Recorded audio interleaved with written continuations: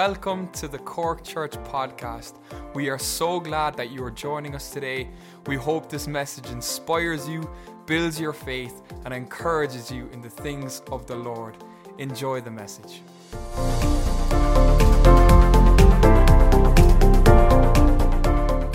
Good evening, everyone. It's good to be here, isn't it? Yes, good to be in the house of God. Yes. You might be tired after a long day, or nursing a cold, or frustrated by something, or like me, a bundle of nerves up here. But praise God, we're with the best person we could ever be with here tonight, with our blessed Saviour. And He moves among us. He embraces us in all our frailty and infirmity. He is with us. Bless God. Hallelujah. What a wonderful privilege is ours tonight. So let's just pray and commit this few thoughts to the Lord. Lord, thank you for this time together. Thank you for the opportunity to worship and glorify your name. And we just ask you now, Holy Spirit, that you'll help us. That you'll help us to speak your word, that you'll help us to hear your word, that you'll help us to absorb your word, and that whatever you want said, Holy Spirit, whatever you want to reach each one of us would reach us by your Spirit. For it's not by might, it's not by eloquence or by good preparation. All of these things are useful, but it's by my Spirit, saith the Lord of hosts. Hallelujah. Holy Spirit, come amongst us. Bless God. Amen. I have effectively a one-word sermon tonight. There'll be a little bit of elaboration with it, I have to say, but it's rejoice. Rejoice. That's my word tonight. So maybe we could just turn to Philippians chapter 4, please, and read a few verses from this very well-known portion. Philippians 4 and verse 4. Rejoice in the Lord always, and again I say rejoice. Let your moderation be known unto all men. The Lord is at hand. Be careful or anxious for nothing, but in everything by prayer and supplication with thanksgiving. Let your requests be made known unto God, and the peace of God, which passeth all understanding, shall keep your hearts and minds through Christ Jesus. Finally, brethren, whatsoever things are true, whatsoever things are honest, whatsoever things are just, whatsoever things are pure, whatsoever things are lovely, whatsoever things are of good report, if there be any virtue and if there be any praise, think on these things. Amen. This scripture, it's kind of like a North Star passage for me personally. You know, one that you keep going back to when you're drifting maybe a bit. I find it's like a roadmap for life. It kind of shines a direction for you when you wander off and when things kind of go off direction. And in some senses, I find it almost maps out your day. And we'll get into that a little bit. And to me, it kind of reflects the triumph. And what are we rejoicing in? The triumph of grace in the entirety of who we are. In our whole outlook, in our anxieties, in our public behavior, and our private thoughts. These are these four aspects that I want to look at tonight. Just to give a little bit of a backdrop, I want to just give us a very short personal testimony on how this scripture came to mean so much to me. A few years ago, I was going through a particular time in my life when there was a couple of matters were really, really bothering me, and I just couldn't sort them out. It was, existential, spiritual matters, really, really important stuff. I couldn't. Every day I would come to my quiet time with the Lord, and I would dive straight into trying to sort out this issue, this problem, this dilemma that I couldn't fix in my head. I couldn't fix it in prayer. I couldn't fix it in the Word. I didn't seem to be able to get anywhere with it.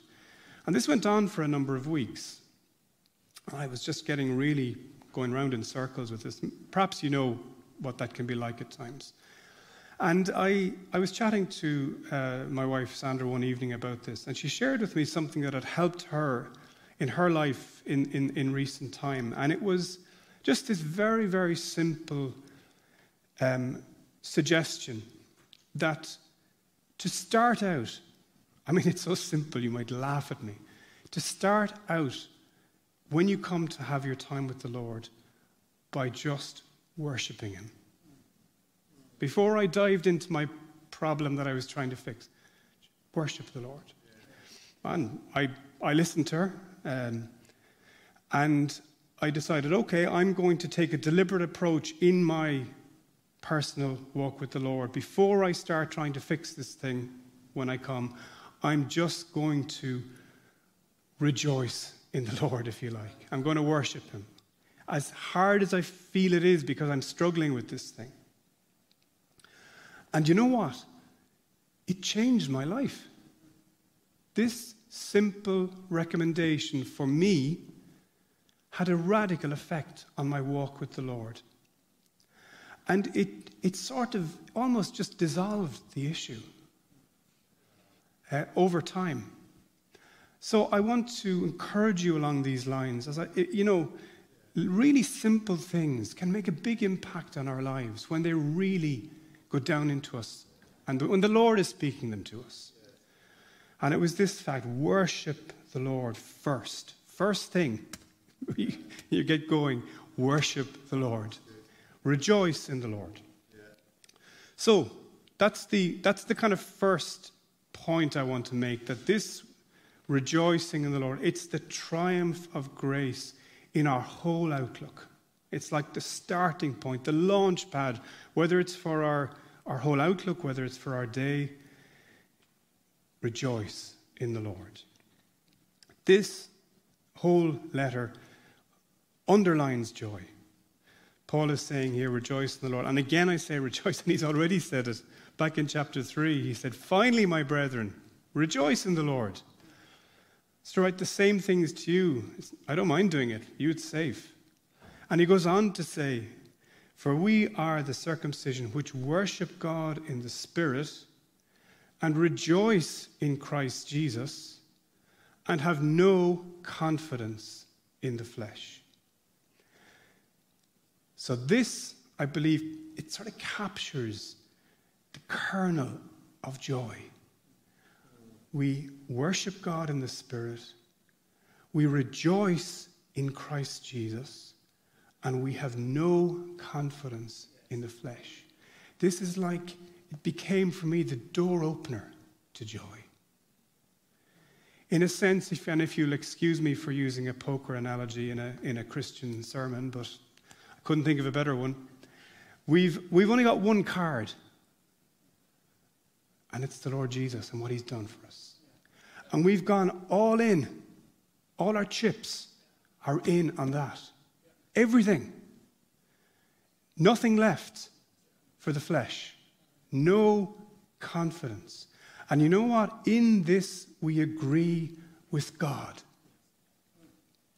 The Father and the Son, as we have heard so wonderfully in the Word of God here in this church, have made a covenant, and it excludes the flesh. It excludes us completely. That's right. It's between the Father and the Son. And that new covenant, it's a divine vote of no confidence in the flesh. It's a declaration of the all-sufficiency of the work of the Lord Jesus Christ on the cross. It eliminates everything else. And embracing this, it's a door opener to joy. We are those who worship God in the Spirit, who rejoice in Christ Jesus. You could take this, I'm going to rejoice in the Lord today. I'm going to count my blessings. I'm going to think about all the good things he's done for me. And there's absolute value in that. But the real door opener to joy is not so much even rejoicing in the blessings of God. That's almost a secondary element. The primary joy is Christ Jesus and what he has done. And getting our eyes fixed on that right from the outset. Gluing ourselves and embracing this. The grace of God in Christ Jesus.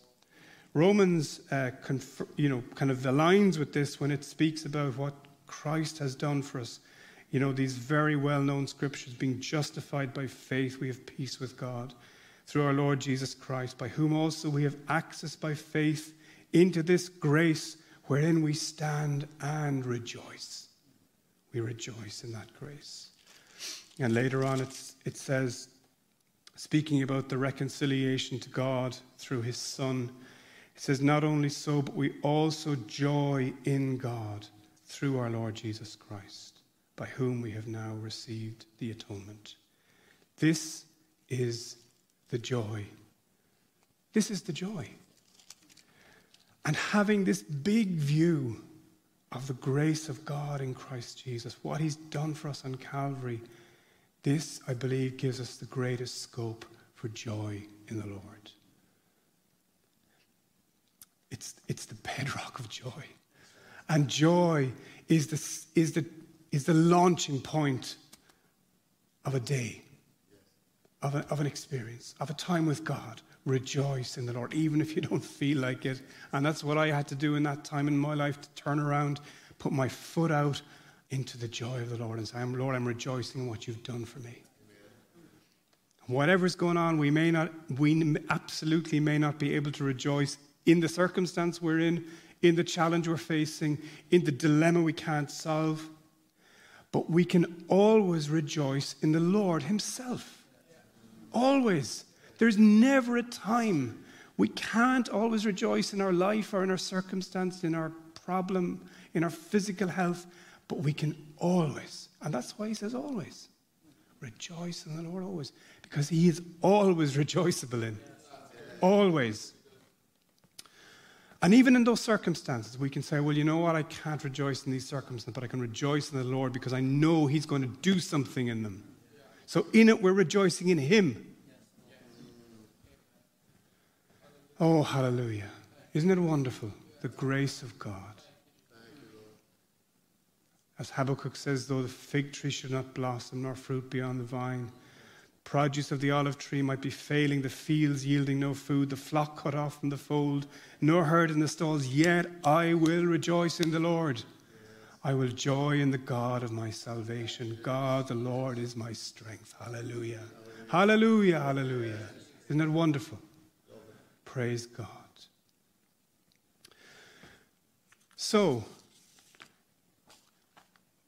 we still have our problems. They're still waiting for us. This is not a form of escapism. We're not saying you rejoice in the Lord and you just sort of ignore your problems. You turn around. But you know what? You're turning around from a different place. You're turning around to your problems from a place of establishing things in the right position. That Christ Jesus is here and he's my joy, he's my strength, he's my all. I bow before him. And from that place, I turn. And now I can face the problem. And far from ignoring our problems or somehow dismissing them and just say, well, just praise the Lord and forget about it. It's not that, no. In fact, he goes on in verse 6 to say, be anxious for nothing, but in everything, by prayer and supplication with thanksgiving.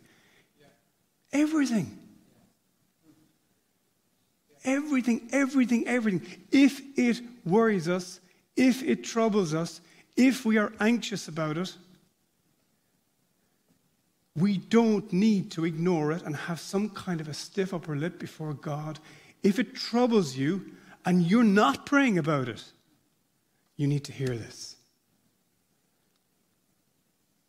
Every little stupid thing that we think, well, I'm not going to bother the Lord with that because it's so ridiculous, it's so sinful, I'm ashamed of it, I'm embarrassed by it, if anyone heard me. In everything, be anxious for nothing, brothers and sisters. This has caught me out so often. I'm like, oh, I don't know if it's a man thing or not. I'm almost too proud to bring certain things to God. I'm nearly too proud to admit them.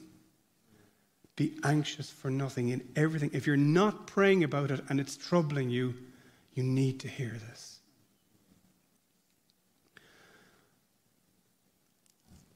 And the other part of it is, he knows the anxieties and the troubles. He knows them, but we must make them known to him.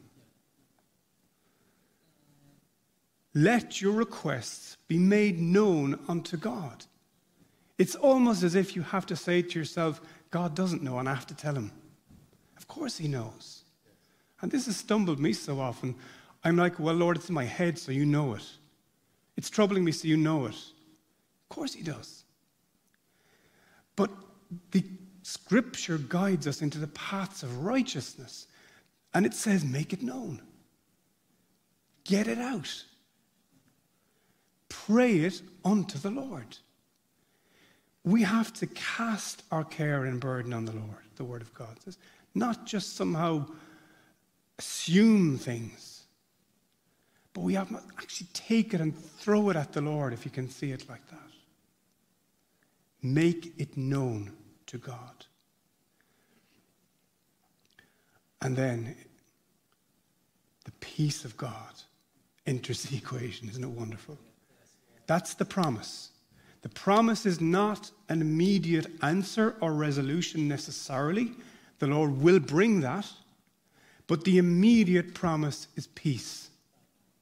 Peace.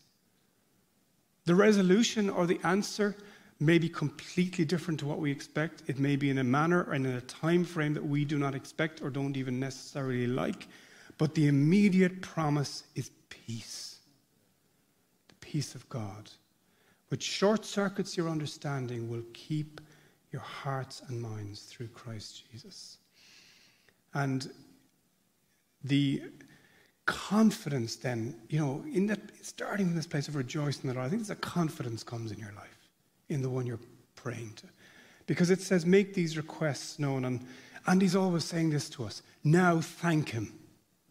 Now thank him. With thanksgiving. Make the request and thank him. Yes. With thanksgiving. Hallelujah. So now we've got, if you like, we're moving through our day. We've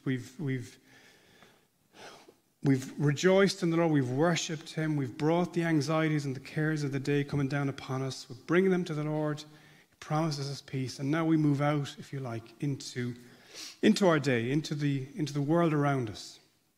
And verse 5 always struck me as helping to address something to do with that. Let your moderation, or other translations say your gentleness, your reasonableness, let it be known unto all men. So this is an aspect of our life that's public. It's to all men and women, children, for everyone, not just something private. So what about us is to be known and evident to all people?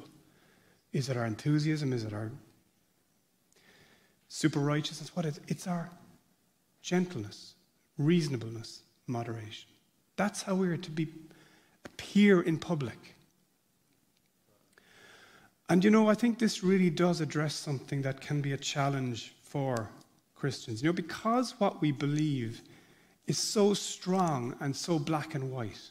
We believe the truth. As far as we're concerned, it's the truth. Nothing else is the truth. But because of that, it's kind of easy to become obnoxious. And some of the most obnoxious people I've met have been super religious people. Maybe not necessarily Christians, but super religious people from other religious groups, followed not far behind by legalistic or religious Christians. Unfortunately, that we have to admit it. But we have no right in our public demeanor to be superior, holier than thou, obnoxious, opinionated, standoffish. We have no right. Grace has done something extraordinary for a group of rotten, vile people. And that's all we are. We're the only difference between us and anyone else around us is the blood of Jesus and the mercy of God. And we have no right to ever get ahead of ourselves. The Word of God says, let your speech be always with grace, seasoned with salt. It's not that we're to be anemic or just nice people. It's seasoned with salt. It's to have the spice of the gospel in it. But it's to be always with grace. It's like that joy that we start out with, that rejoicing in the Lord of what he's done for us, infuses then into how we behave in public. and creates this Christ-likeness. It really is what it is. Gentleness. There was no one so gentle as him, so ordinary, so one with the people. He was holy and he was not confused with any unholy thing, but he was absolutely a wonderful individual. And as Christians, I believe we should avoid being argumentative about religion, about politics, about issues of the day. We can certainly have our private views, but we shouldn't be getting involved and bogged down in false wars around things like political leaders, vaccines, Brexit, the North, conspiracy theories, one world government, government control, all of these things that can sidetrack God's people. Sidetrack us. And we dent the effectiveness of the gospel. Our only ground of battle is the gospel, brothers and sisters. That's the only ground. And anything that reduces our effectiveness, any stand we take on a matter that doesn't really matter, that puts us in a position where we're taking sides against people who need the gospel. No. Our primary sense should be the gospel. The gospel. And a demeanor that will enhance the effectiveness of the gospel.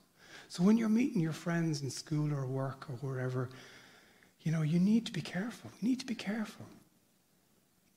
There can be a harsh, holier-than-thou sectarianism in our public demeanor that is not fitting, that is not appropriate to the gospel. The Word of God says, the Lord's servant must not be quarrelsome, but kind to everyone, able to teach, patiently enduring evil, correcting his opponents with gentleness.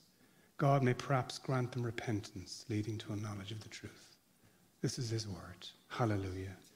Grace in our public demeanor, grace in our anxieties, grace in our outlook, grace in it all. It's all grace, folks. Finally then, if you like, the inner sanctum where grace even reaches into our private thoughts. Verse 8. He speaks about, brethren, whatever things are true, honest, etc., lovely, pure, think on these things. And if you like, this is our, so often it's in the evening or at night we think. We're processing the day, our mind is working, we're kind of decompressing, debriefing in our own heads. We're thinking about work, we're thinking about our co-workers, we're thinking about how the day went. We're maybe stressed by things. Maybe we're escaping into some, movie binge. It's when our mind starts, kind of going off on its own. Maybe we wake up in the night worrying about something. It's that evening of the day, if you like, our private thoughts. And here we have the entrance of grace into the mind. This is not just some self-help verse. When you're feeling bad, when you're feeling stressed, just be mindful. Just think happy thoughts, put on some dolphin music and think of good things. No, it's not this. No. It's not so much about what we think about. It is in a way. It's not so much about, I have this book to read and this book to read tonight. This one looks maybe a bit more edifying than this book. Of course, we should do that, but that's not really the core of this. It's not so much what we think. It's about how we think. It's about the atmosphere of the mind, that inner place. And the wonderful thing about our salvation is it invades every dimension of our being. Religion is superficial. It's what's seen on the outside. What's seen on the outside. And, in many ways, performance-based Christianity is all about the outside. It's all about how you appear, what you do. But grace and the power of the Spirit and the life of Christ and the joy of the Lord, it permeates through every dimension of our being into our very thought life. This is so wonderful. Who can regulate their thoughts? Who can, Proverbs says, as a man thinks within himself, so he is. And if people knew at times our thoughts, but grace diffuses into the very mind, the thought life. And that grace can take our thoughts captive to Christ. Negative thoughts, bitter thoughts, unclean thoughts, vicious thoughts, depressed thoughts, paranoid thoughts, anxious thoughts, whatever they are. Jesus walks right into our minds and says, let me put your mental house in order. Let me shed the fragrance of myself and my work all over your mind. And I believe this verse is not so much about picking the right things to read or whatever. It's about leading ourselves, as Pastor Patrick put it, leading our minds, leading it to the grace of God. And allowing that joy of the Lord and all that he has done to infuse every aspect of our being. And as we grow in him, as Pastor Nick was reminding us at the weekend, it's about Christ in us. But that wonderful reality is that this can go right into our thought life. And instead of living in a kind of a damp, gloomy, negative, expecting the worst, offended, bitter, conspiracy theory view of the world, as a Christian even. No. We can hand over our minds and our thoughts and all that we are and say, Lord, Holy Spirit, come. Jesus, you've done a work. Your work you've done for me. It doesn't just cleanse my heart. It doesn't just give me the right demeanor. It doesn't just help me through my anxiety. It goes right into the very thought life, the inner part of what I am. And can bring a sense of positivity and hope. To know, as we start out the day with the joy of the Lord, come back into our minds. All his plans are good. They're excellent. His plans, his thoughts are of good report. His ways are virtuous. He's the one worth his praise. It's all him. He's the one who's lovely. And he can permeate that very thought life. And help us even to think about our job and about our co-workers and about our friends and about our church in an atmosphere of the grace of God. In an atmosphere of Christ. His fragrance coming into our minds, not bringing just negativity and all the human things that can come, but to be taken captive to the grace of God in our minds. Hallelujah. And this is not naivety. It's the mind of faith. And it's the mind that rejoices in the Lord. Hallelujah. And just to end this then, where the Lord wants to bring us, the end goal of that starting point, rejoicing in the Lord. It's a wonderful place to be in. He speaks about it in verse 11, 12, and 13. He says, I've learned in whatsoever state I am to be content. I know both how to be abased, as in low. I know how to abound. I know how to be high. Everywhere and in all things, I'm instructed both to be full, to be hungry, both to abound and to suffer need. I can do all things through Christ, which strengtheneth me. Oh, what a place for us to be moving into by his grace. Strengtheneth me. The joy of the Lord, its end result in a life is strength. Hallelujah. The joy of the Lord is our strength. Amen. Bless the Lord.